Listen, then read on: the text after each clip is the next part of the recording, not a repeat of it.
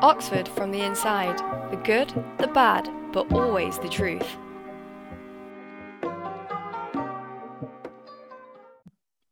Hey guys, welcome to Oxford from the inside. The good, the bad, but always the truth. Today we're joined with Alice and Frankie. Would you guys like to introduce yourselves? Yeah, sure. Hi, I'm Alice. I'm going to be a third-year law student at Trinity College with Siam. Hi, I'm Frankie. I'm going to be a second-year PPE student also at Trinity College with Siam and Alice. Nice. So today we're going to be talking about what is the Oxford Union. So to start off, Frankie, what is the Oxford Union? Do you want to give us a rundown of the mission statement and the history? I believe actually Alice was going to talk about this first. Sorry. Yes, that is true. I messed that up, didn't I? Alice, would you like to start? Oh, what a great... Oh, that's never happened before. Damn, first one for everything. That's all right. That's all right. We'll go strong from here. Anyways, Alice, would you like to... What is Oxford Union? Right, okay.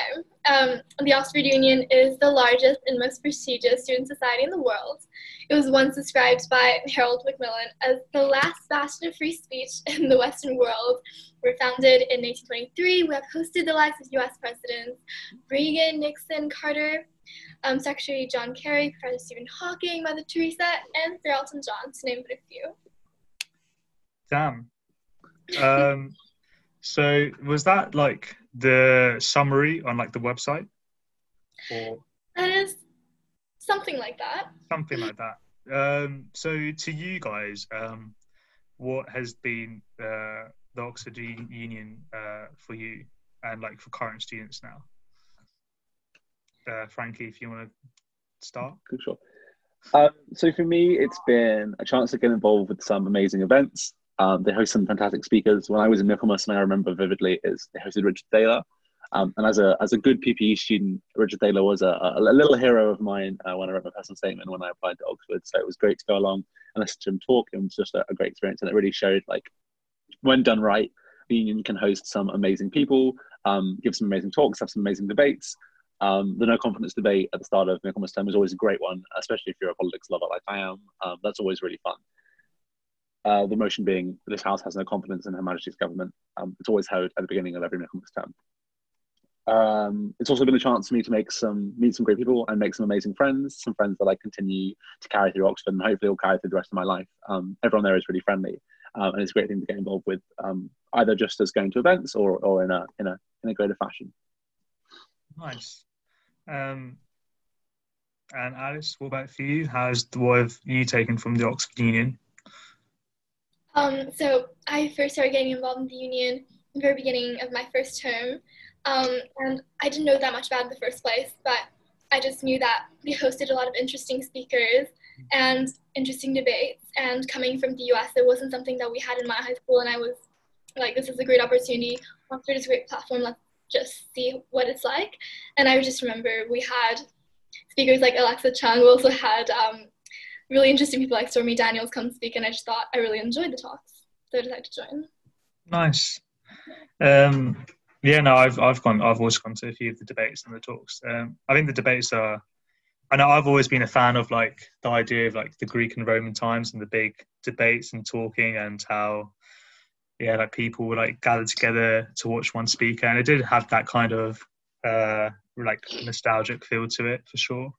So I mean, the union's quite a big society, if you can call it society. What are all, like, could we go for a rundown of all the things that you can do if you're a member, a part of the Oxford Union?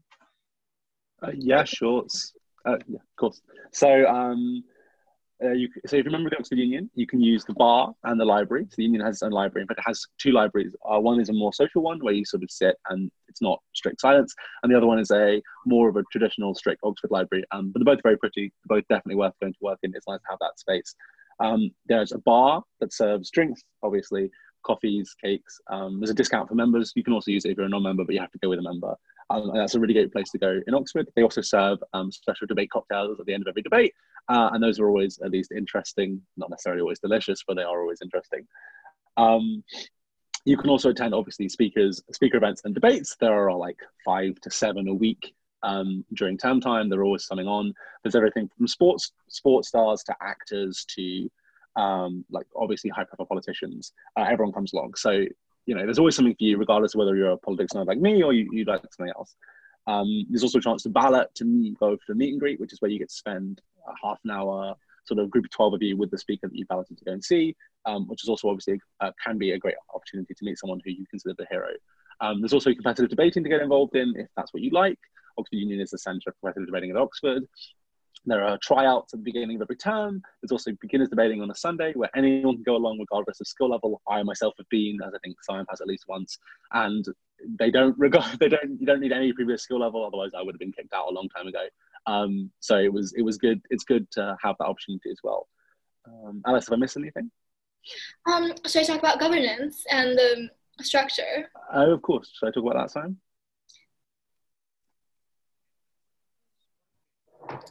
Sam, can't really hear you at the moment. Yeah, you cut out. Sorry about that. We've had a few technical difficulties. So as I was saying, am I right in saying that a group of members can visit one of the speakers and talk to them? Is that what you said, Frankie? Yeah, so each speaker, not debate speakers, but individual speakers, there's a thing called a meet and greet where members ballot for places. And if you get a place, then there's a little sort of quite intimate 12-person gathering, 12 to 20-person gathering in an upstairs room where you just get to meet and chat with them. So in my term, I've seen Jerome Flynn, who he played Bronn in Game of Thrones. We did a little meet and greet with him, which was fun. Whoa, I did not know that. I need to be on this ballot. Damn, that's so cool. It's not very well known. But it is. Yeah, on the Facebook page for each event, I think you have in the description box, there is a little link to the form where you can fill out to ballot, just in case. Yeah. Okay. Exactly. And where can you find that? Where is that? So on Facebook or? Yeah, it's on Facebook. So the Oxford Union has a page and it posts all the events, and on each event in the description box, there's the link to ballot. Nice. Damn. Oh, yeah, that's useful information for me at least, and probably definitely for all future members.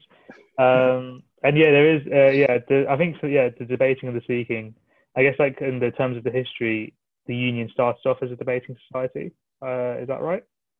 Yeah, so it was founded, I believe it was founded among others by Gladstone, the famous Liberal Prime Minister and Minister, as a way for students to debate. I think it was at the time religious issues, because the university was refusing to host a debate about Catholic emancipation, but I could be wrong. I don't remember history that well.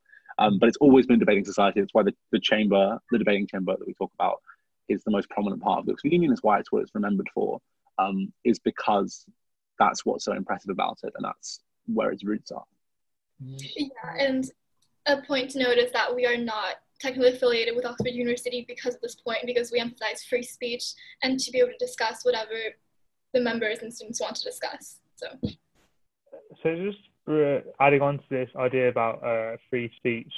So I know that there's in the past been some controversy with some of the speakers that the union have invited to. So do you know roughly where like the union stands with it when it's deciding what speakers that should be allowed to come and speak?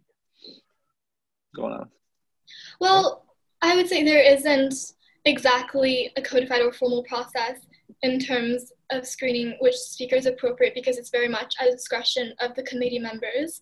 And it's decided during the vacation when committee members work on sending out invites. But obviously, I think people like the president, librarian, like they have the last say on who gets invited and whether it's appropriate. But still, it's very much at people's discretion. Right, Frankie? Yeah, there are some hard fast rules which you would expect, like no ex-criminals. Those aren't, so people who've been convicted aren't allowed to become the union. No one who's got pending allegations against them, which obviously is a good thing. But obviously, we'd also hope for some slightly stricter standards. But Alice is right; it typically comes down to the president. So, like, they've had some controversial speakers, like Steve Bannon came, and that was a very controversial speaker in which people thought, is this appropriate? Should we platforming something like this? But that's more of a debate rather than like a hard and fast rule about the union, which varies from term to term and from committee to committee. Speaking of committee, we should probably go through the structure of the union so people understand a little bit better.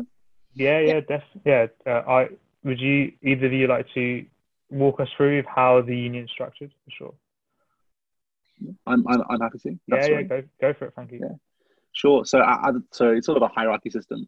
So at the top of the hierarchy, you have the president of the Oxford Union. President makes all the formal decisions. To quote Jimmy Carter, the buck stops with him. Not Jimmy Carter, a US president. The buck stops with him. No one gets or her. No one gets.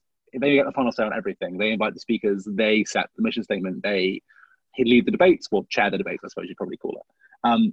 Either side of the president, you've got the treasurer in charge of the union's finances. It's an elected position, as is the president, set by a student. Each of them serve one term. You've also got the librarian, or what you might refer to as a vice president. So someone who serves in the capacity is just aiding the president in running the union. They host smaller interviews with speakers. So if there's a less well-known speaker, the librarian might do it. And they also technically manage the library. You've also got the secretary, who minutes all of the debates and the meetings of all the committees, and is also considered an officer, and again is elected for one term. Below them, you've got the standing committee, which is a group of 7 people plus the officers and some adult members of staff who help run the union, and they are the governing body. So they pass all the rules changes, they make decisions, they discuss controversies, etc. Again, they're elected for a term. It's mainly comprised of students, both the elected members of the standing committee and the officers. And then below them, you have a plethora of other committees. So you have the Access Committee, which is a combination of people appointed to make sure the union maintains its commitment to access and remains friendly and accessible to all groups. You've also got the Secretaries Committee, which is the only elected committee at this level. And that committee basically is responsible for the day-to-day running of the union. So they work events, they set up stages, they move chairs, they bring speakers, they bring speakers from the train station to the union. They just make sure everything runs smoothly, basically. And that's also an elected position, again elected for one term, entirely comprised of students. You've also got some other people dotted around. So you've got what's called the Chair of Consultative Committee, which their job is to oversee the Secretaries Committee. They run the union events, they make sure everything goes smoothly. You've got people like the Chief of Staff, again, all student positions, but these are appointed. And they do what the president asks them to do. So they help run things, they make sure everything goes smoothly. Again, you're seeing a theme here, right? Again, the union basically operates as the president wants it to. The president invites speakers, the president sets the debates, etc., etc. Committee gets input, but a lot of it is down to the president, which is why the role is so well known and well regarded. Yeah, usually someone who gets elected president has to serve one term as president-elect to learn the ropes, and then when they actually serve as president, typically they will rusticate because it is essentially a full-time job. And exactly. Yeah. And rusticating means, if anyone doesn't know, is when to rusticate means you take a year out of uni. So say if I'm in the middle of my second year and for whatever reason I want to rusticate, whether it's being president of the union or something else, I will take a year out. Well, college has to approve, and if they approve, I take a year out and then come back the next year just where I left off. And as you said, I think all presidents of the union rusticate when they become president. It's actually become a more modern convention. It wasn't so when Macmillan, as we were talking about earlier, when he was president, he didn't have to do it, and when Heath was Oxford Union president, he didn't have to do it either. But in more modern times, the job has become a lot more. There's just a lot more work associated with it. You're more responsible for the running of the union. There's a lot more to do, and so rustication is viewed as a necessary thing because you wouldn't want to jeopardize your studies in the way that putting so much time into the union would lead to. So yeah, and our budget has grown quite a lot, and the ways in which we host people, etc. It's a lot more of a full package than just when it was before. Yeah, it's not a debate. It's not just a debate every Thursday where some students come along and argue with each other. There's a lot more to it now. Yeah, for sure. So there was just one thing I was a little bit confused with. So I think I have a rough understanding of what the president, treasurer, secretary, and librarian do. But between in a day-to-day role, if you were part of the standing committee and the other committees, secretaries committee, and the other committees and roles beneath the top people, the president and the librarian secretary, what do you actually do? Well, so to start from the very bottom, if you are secretaries committee or a variety of other appointed committee people such as access or logistics, for example, I say the bulk of your work will just be very physical, like you're lifting chairs, stacking chairs, setting up for events. I don't know, getting drinks, etc., or yeah, being a waiter essentially during socials. It is a good learning experience, and you do get to meet a lot of members, and it's quite interesting. But if you're a standing committee, I think your shifts will be like not so serious. We have once a week a standing committee meeting, lasts about an hour, to discuss like any order changes and bigger logistical issues around the union. Frankie, do you want to add anything? Yeah, so also if you're a standing committee member, you also have to chair the emergency debate, which is the debate held before the main debates on Thursdays. But yeah, Alice is right. So as member of Secretary's Committee, your job is just to do things that make the union run. So just to set up events, carry mics, walk speakers around, etc. And you do get to meet loads of speakers, and you do get to have a good time. It's not as miserable as it sounds, I promise. It is a lot of fun. And then standing committee, yeah, governing body, you have a meeting. You also have to chair emergency debates. Interesting. Wow. So in terms of, because you both of you have a lot of experience with these committees, what would you say the advantages are being getting involved in the union and the Secretary's Committee and Standing Committee? Starting with you, Frankie. I think the primary advantage is meeting all these speakers that you get such an access to that you wouldn't necessarily get normally. Especially in debates, when if you're on Secretary's Committee, that means you work the debate, so you have to set everything up, and you have to attend to the speakers and make sure they're okay. And just getting to have such this intimate experience with them and talk to them and spend quite a lot of time with them is really interesting, and it's one of the best things about it. You also meet, I know it sounds cheesy and corny, but you meet loads of great people who are all really fun, and you make some really good friends, and you have this sort of bond over the union, which is really nice. It's a great way to meet people. But it's just, more than anything, it's just fun. It's fun to see the inner workings of this institution that has gone on for so long and has this reputation that precedes it so greatly. And that's why it's so interesting to me. Yeah, I agree with what Frankie has said, but also I think most of our events are posted on YouTube as well, and you can watch them. And before, I remember watching, I think they had an interview with the cast of Game of Thrones, and they had some really interesting debates, and I remember thinking, I love that, I love watching this. And when you actually get involved on committee and get elected during the back days, you get to put forth proposals of what debate motions you want, which speakers you want to invite, and actually working on it, even as a Saki, setting up chairs and seeing something that you create in your mind come to fruition is very rewarding, I think, especially if it's a topic and issue that you're really passionate about personally. Yeah, Alice is so right. Being on committee during the vacation, which is something that I completely forgot, and getting to have that input with the way the union runs and the events is really, really fun. Wow, yeah. It sounds all really really fulfilling. Is there any room for gaining experience for your CV or future jobs? Do you do anything that would be useful in terms of future jobs? Did you guys say? Yeah, definitely. I'd say I think in general, if you're a Seki, in terms of what is gained through CV, it's event planning for sure, logistics, and just time management. Also a lot of people skills, because you do have to interact with all kinds of different people, be professional, and be there for them. In terms of standing committee and onwards, I think you gain even more experience in terms, for example, managing quite a large budget and managing people. Yeah, I think surely there's a lot more, but it depends on what your mindset is going in and what you want to get out of it. Yeah. Yeah, I completely agree with what Alice was saying. I think it's more about the soft skills, and in that way, it's similar to a lot of Oxford University societies in the sense that you just develop great people skills.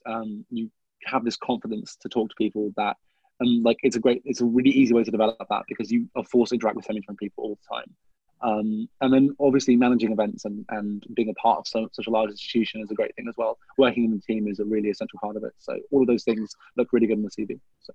Yeah, I mean, there's not many roles where you can get such a vast amount of experience in social skills and event planning, taking minutes if you're the secretary. I think especially event planning is quite a hard job to get into afterwards, and there's not much. It's hard to get experience beforehand. So yeah, it sounds, even from the Secretary's Committee, the start sounds very, very useful and rewarding as well, talking to speakers directly from the bottom up, for sure.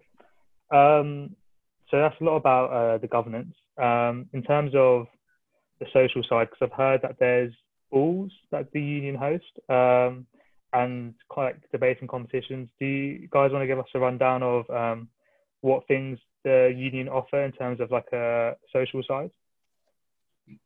Frankie, if you want to go first. Yeah, sure. So the union runs a ball every term. During coronavirus, maybe less so. I'm not sure what the plannings are going to be. But normally, the union runs a ball every term. It's black tie. It's a really great opportunity. I went during Michaelmas, which was my first time in Oxford, and it was a fantastic experience. It's an amazing time. Normally, it's this great spectacle. Tickets they are expensive, but they aren't as expensive as a regular Oxford ball. Yeah, true.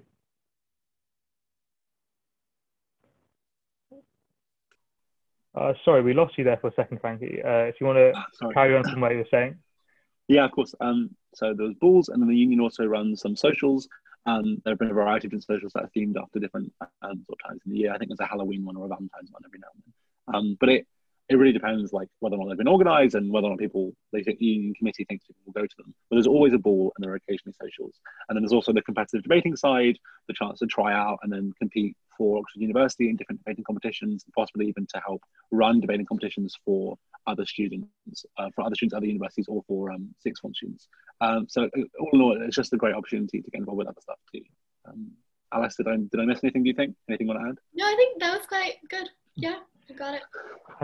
I think for me, I really find the beginners debating quite exciting, and I'm really using it as a way to improve my public speaking, and I think anyone definitely can, and not just like public speaking, but public speaking and also trying to produce sound arguments like the whole time. It's just a very good exercise, and like if I was able to articulate that skill, it's very far from a skill at the moment. But if I was able to like build on that skill, it's a very useful tool to have in the future. And I think it's great that the union provides this service, like beginners debating, for anyone who has had no debating. And my experience is that they walked us through everything about British parliamentary debating and how the structure works and what we're expected. And we didn't even have to participate the first time.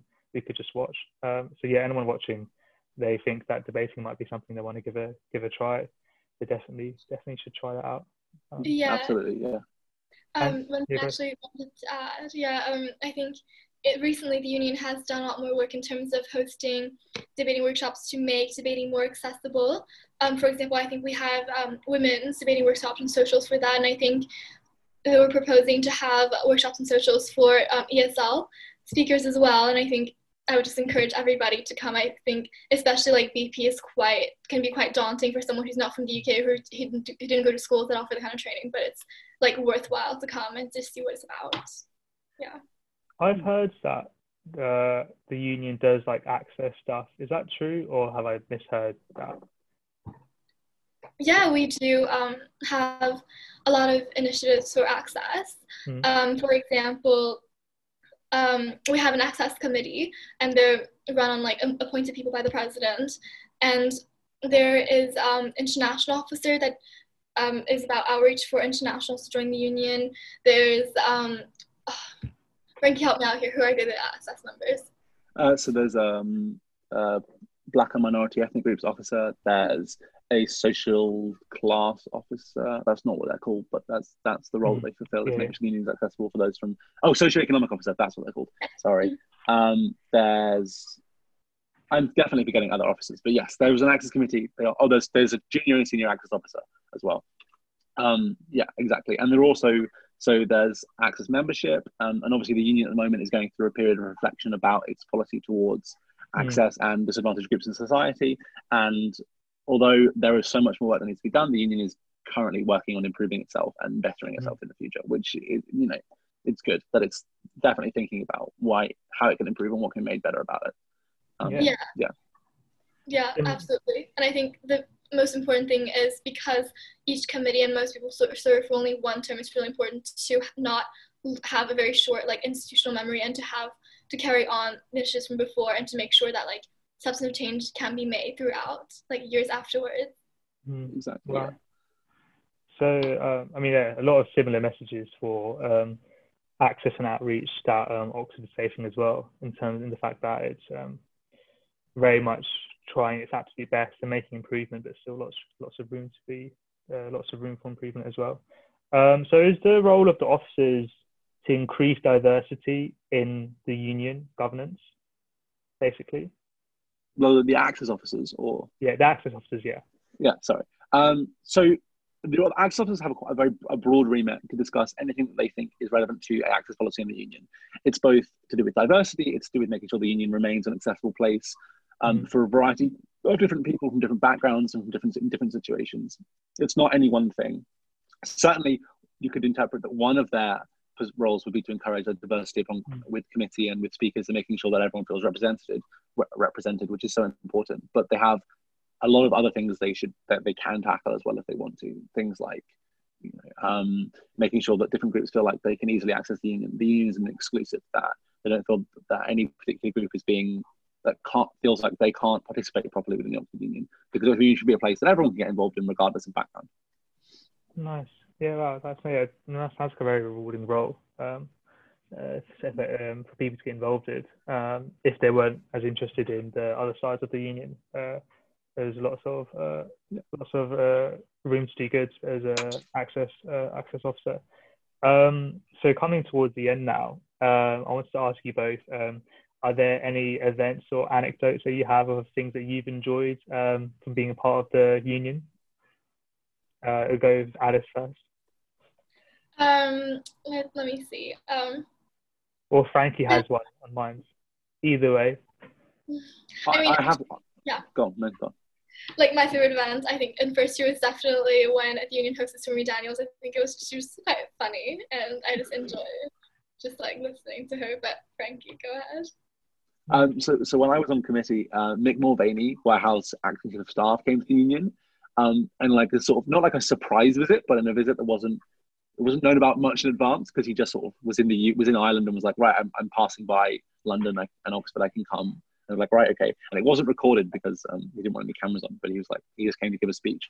And I was open to all members and everything, but it was just really fun. It was a really interesting experience. It was really cool. That was one of the things that sticks out most to me. Yeah, I do have an anecdote, actually. Go for it.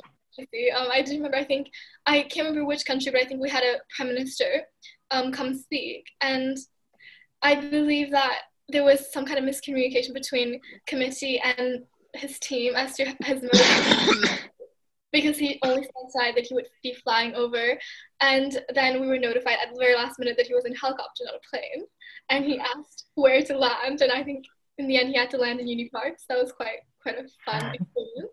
That's fantastic. I did not know that. that is amazing. Just landing in a helicopter in Uni Parks. Imagine if you want to run just with like headphones, you can't hear the helicopter. You look up and there's sort of like the helicopter's descending. Like, what's going on here? They're waiting for you to move, and you're in the way. It's like when you're running on the roads, like crossing the road, and actually there's a car, and you're like, oh no, so actually it's a helicopter. So damn. Yeah, exactly. Wow, so I think we've covered everything, but the cost. Do you guys want to give us a rundown of the cost? And I know that there's the access officers have there's a reduced cost for certain situations as well. So yes, if someone wants to give us a rundown of that. Alice? I believe so. When you sign up, you pay an upfront fee. Frankie, is it $180? How much is it? It's $250. Oh, it's grown. It's $250 now. I think I can't remember exactly. It's not a small amount of money. It's an upfront fee of a reasonable amount, of quite a lot of money. Yes, but it's lifetime membership, and if you sign up during Freshers Week, I think there's a discount. And then there is. You are asked to put in your information like banking, etc., because there is a charge every year, but that's quite small. I think that's under £10, isn't it? Yeah, so it's £9 a year, so that union can fund its term cards. Yeah. Yes, but it's lifetime membership. You can come by at any time, even if you graduated, to use the premises or go to the events. Yeah, exactly. The union is always open to its lifetime members. In fact, there are regularly lifetime members in the bar or using the snooker room, which I forgot to mention earlier that Alice pointed out, but there's a snooker room too. And coming to see speaker events, even lifetime members can come and see speakers still if there's someone on that you're particularly interested in. Because that's why the union is one of the reasons that it's good the union is separated from the universities, because you don't have to be at the university to be a member of the union. it's not a traditional student society, you can come back and use facilities even if you're not at the university. But I imagine to join the union, you have to be a part of the university. Not necessarily, no. No, I'm quite really? sure you can go to Brooks and you can still be a member here. We haven't. But that isn't for life. That's only for your time at Brooks. Doesn't count. That's not life membership. That's the difference. Yeah. So I think to get life membership, you have to be. It's really weird rule. You either have to be at the university or the spouse of somebody who's at the university. Ah. So if you're married to someone who's a member of the union, you can get membership of the Oxford Union as well, I think. Oh, okay. I guess that does make sense in a sort of way, maybe. It's a bit odd. There are loads of these sort of weird sort of traditions. Oh, also membership. There's also access membership for students from more disadvantaged backgrounds. So I know Crank scholars automatically qualify for access membership. I think it also applies to those on the full maintenance loan, and that comes with a hefty sort of subsidy on the upfront membership cost price. Yeah, it is the membership's much cheaper if you, as you said, if you have access to the full maintenance loan, depending on your household income when it's means tested. Yeah, the union membership's much cheaper. I think we're coming to an end as Zoom is about to kick us off. But thanks guys for an amazing talk. It was very interesting. I know a lot. I didn't know much about the union, and I feel like I know a bit more now. So, and I hope I'm sure a lot of prospective students listening to this will find it very useful. And thanks for the viewers for listening in, whether it's on the podcast or YouTube or IGTV. And yeah, thanks Alice, thanks Frankie, and we'll see you guys next time.